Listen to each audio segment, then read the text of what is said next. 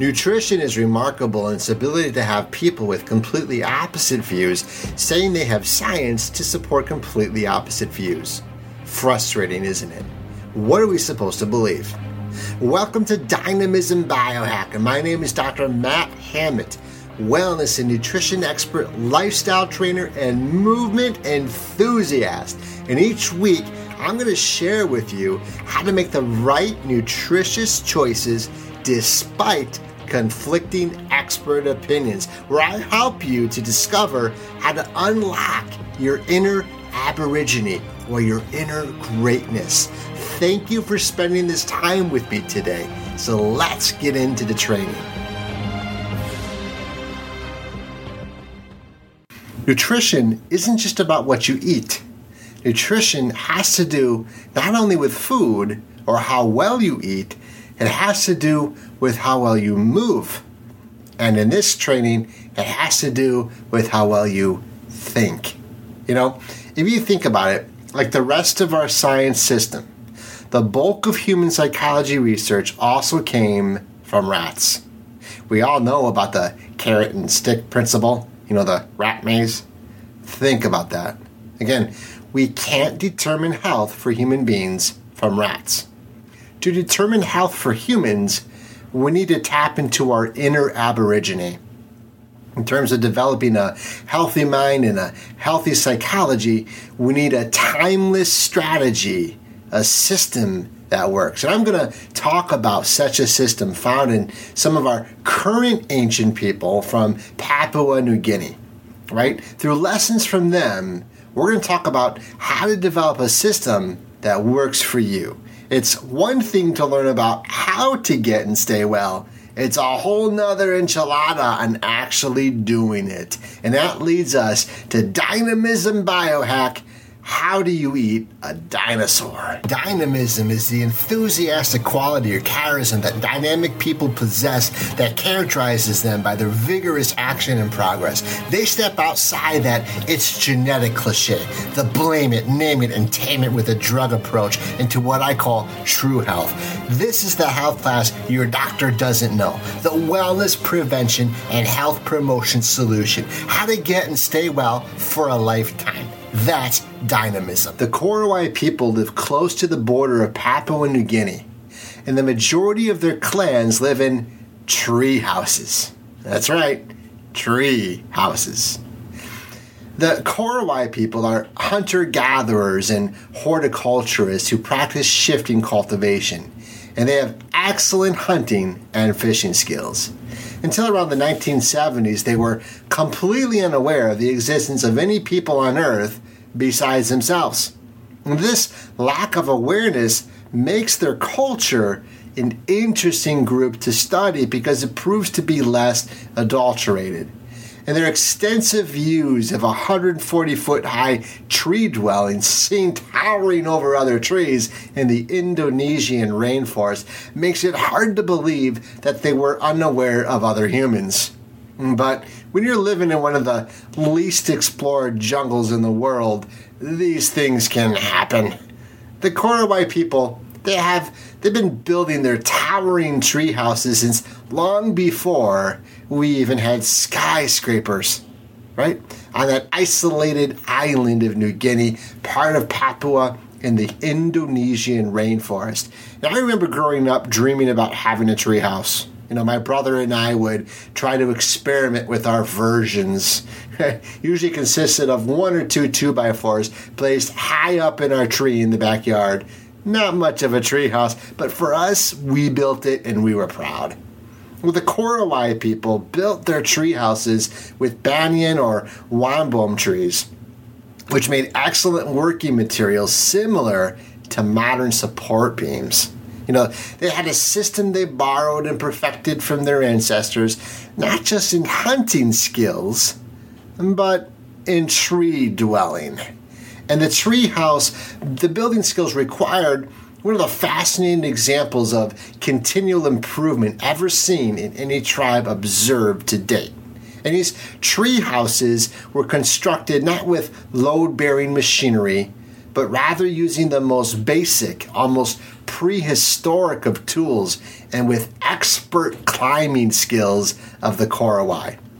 Tree houses were filled with as many as a dozen people, along with all sorts of additional family pets. And the Korowai people, well, they battled the harsh environment of the rainforest, so they built their homes high up in the trees, and this allowed the tribes to escape from the unbearable disease-carrying mosquitoes and other pestilent invaders. And the tree houses also protected from flooding. Right? And in their religion, it gave protection from evil spirits or troubling neighbors. These trees were built in relatively short time with a small crew kind of guided by a leader who seemed to have specialized knowledge as to how to place each pole and bind them together. Watching them build a treehouse is very much like watching an NFL football game. I'm serious. It's complete with specialized players, coaches, and specific play designs for each unique circumstance. See, not all of the houses are level with the treetops. Some are between 8 to 12 meters high with a single notch pole that they use as a ladder. And the homes can last up to 5 years as long as they don't perish in an accidental fire. Now, the BBC traveled into the most private part of the Indonesian jungle to examine and film the Lahayu clan of the Korowai tribe building their tree houses. And the beautiful footage they captured was video documented for Human Planet, along with a fascinating behind-the-scenes look. I've already talked about our need to tap into our inner aborigine in terms of how we eat and how well we move. But should we really try to mirror our ancestors in terms of how to think? I mean, we have advanced in our brain chemistry, haven't we? I mean, if we look back at our past, our advances in education, our industrialized way of life helped us put a man on the moon and one day on Mars. You're not going to find an aborigine building a treehouse that will get them to the moon. And of course, we all get that. But in all honesty, we really sit down and think about this. Our ancestors teach us a lesson about our brain health. We have toxins all around us in our air, water, soil, and our environment from both the food and chemical industries that's insulting and damaging our brain. Even the grains we eat today are toxic to our brain, as we learned from Dr. David Perlmutter's work in Grain Brain in a recent show. So compared to our hunter-gatherer ancestors, they have healthier and bigger brains than you and me. And quite frankly, I talked in a different show about how the human brain has shrunk significantly compared to our hunter-gatherer ancestors. And of course, we don't want to go back to the outback in terms of their limited education, but in terms of brain development, because we currently live with smaller brains. We become like the koala bear. We talked about that before. So it's worth learning a thing or two about our past and mimic patterns that may help us heal our brain in the present. With that said, could you build a treehouse the way the Korowai people do? I bet you couldn't. For us, it was a 2x4, right? They may not have had the luxury of going to school the way we did, but inside their skulls is a healthier and a bigger brain than us. So we want to pay attention to that, to understand where we came from and what we need to do, how we need to interact in nature and in our lifestyle that resembles the body and mind of an ancient. Again, trying to implement a system of living that mirrors our ancestors' lifestyle like the craftsmen of the Korowai people or our ancestors can be overwhelming when we live in a comfort-oriented culture. And I think at this point in this training, everyone can agree that understanding humanity and implementing a healthcare system that deals with humanity by mimicking the lifestyle of an ancient rather than dissecting rats and mice Tapping into our inner aborigine is the key to the future of health promotion for humans. Remember, we all have a hunter-gatherer genome. We have the same genetic requirements as the Korowai people. Living a life that is genetically congruent for humans should be the focus of our healthcare system. And I know it can be very difficult in today's society. Knowing what we should do and doing it is very perplexing. So to overcome the obstacles to developing a living and active knowledge of this ancestral way of life, we're going to turn to one of our key concepts the Korowai people mastered, and it's called Kaizen. Kaizen. It's a Japanese term for continuous improvement. Kaizen is the soul of the think driver, the third pillar of dynamic people. The Korowai people are one of the greatest examples of Kaizen at work in human civilization. Therefore, it's important to gain a deeper understanding of the larger concept and how we can unleash it for robust results in our modern lives and communities. Kaizen is continuous improvement based on certain guiding principles our ancestors have been doing since man first walked on Earth. And here they are. Efficient processing, right? Efficient processes bring great results. Understanding the current situation. Speak with data managed by facts. Take action to contain and correct root causes of problems. Work as a team. And finally, Kaizen is everybody's business. The Korowai people certainly understood the most notable feature of Kaizen, and that significant results come from many small changes which accumulate over time. But small changes have been misunderstood to mean that Kaizen equates to minor changes. In fact, Kaizen means everyone involved in making improvements. Dynamic people don't use this as an excuse to go with the flow of the community. They use this idea to gather the community, to educate and implement a strategic method like a food co-op, a gym group, a political rally, or some other like-minded group inspired to make community changes.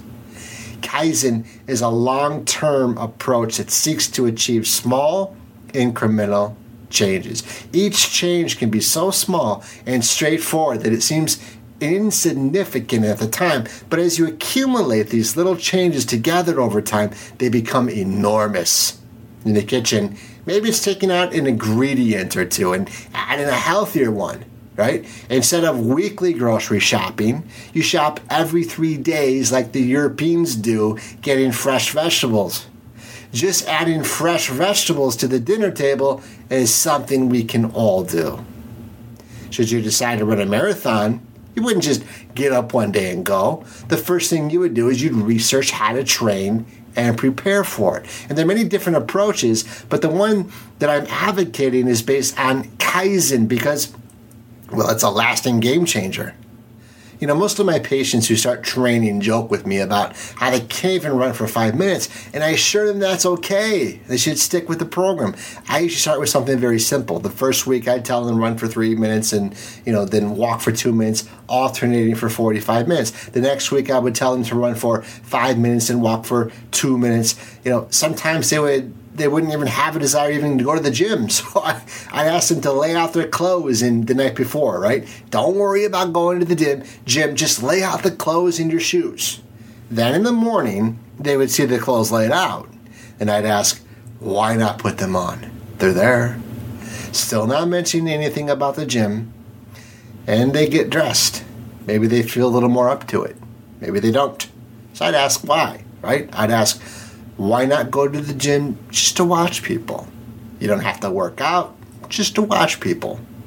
See, most people, if they take the time to dress and go, will also engage in the activity. What you will find, the hardest part of this is dressing and showing up. In fact, in my experience, it is over 95% of it. You see, if you can make small incremental changes each week for the next 6 months, you will finally be ready for the marathon. That's the spirit of the core white people and the power of Kaizen. The hardest part of doing anything new is getting started. The same goes for each one of the 5 pillars of a dynamic health. Look, a space shuttle uses 96% of its fuel during takeoff. See, it's getting started that is difficult. That is why we need systems put in place. The process the core white people use to build a tree house is a system that involves incremental improvement to help accomplish an enormous task little by little. Each system in the treehouse evolved over trial and error over time. It performed a difficult task slowly. So after investing over a decade of my life to practicing holistic medicine, the same recurring problem kept coming up. Our culture says that we are sick or getting sick because of predetermined genes, family inheritance or genetic destiny. The idea that we are born with health, that it comes to us, not from us. It teaches people to live without the consequence. And it is making the sickness crisis industry, the food industry, and its wedding partner, Big Pharma, very rich. I realize that if I'm going to write a book or start a podcast, it must involve a simple system that anyone can implement, and it must be a complete game changer for the American healthcare system. I wanted to explore new ways of treatment that would increase our results and sustainability of our work, and the priority, and after a decade, was the research behind this training.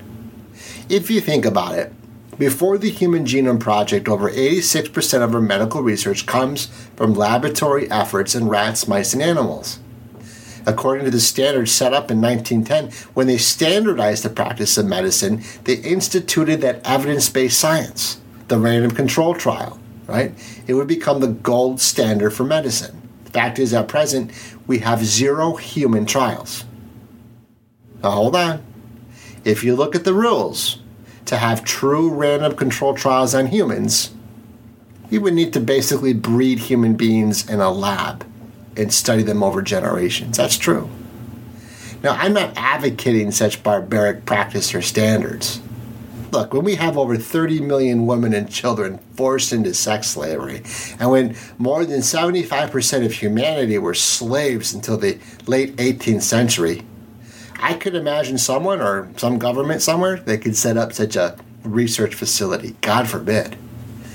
But I'm only bringing awareness that rats are not miniature humans, and that most of the modern medicine today comes from rats. In fact, each year's Nobel Prize winner gets selected for the research conducted on rats and other animals. There is no algorithm, computer program, or technique that will guarantee that chemicals exposed to rats and animals will have a similar effect at all on humans. None.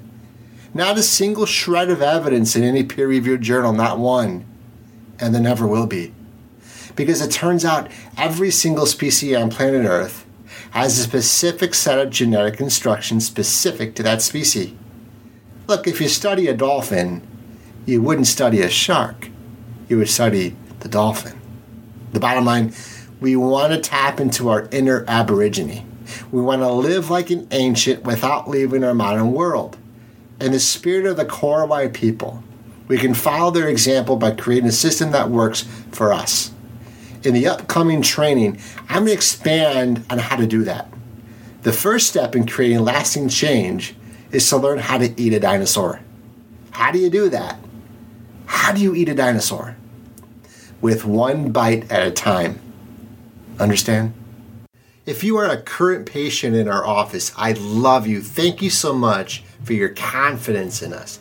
If you are not a patient, I certainly would love to meet you someday.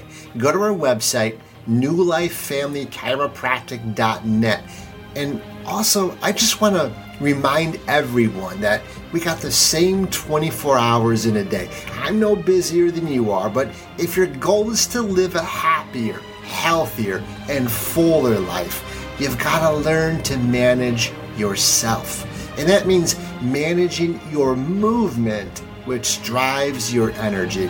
When we better manage our energy, we're better able to be more present and vibrant and enjoy our life. We're better able to manage our 5 pillars of a dynamic health. You deserve a life that is peaceful, that is balanced, that is happy, where you have tons of good health. The health that you need, the health that is on demand when you need it most. You see, because health doesn't come to you, it comes from you. It is a fruit that is grown and earned. And I know we all heard the genetic cliche, the blame it, name it, and tame it with a drug approach. But the truth is, the solution doesn't lie with more drugs and surgeries. The solution lies with you.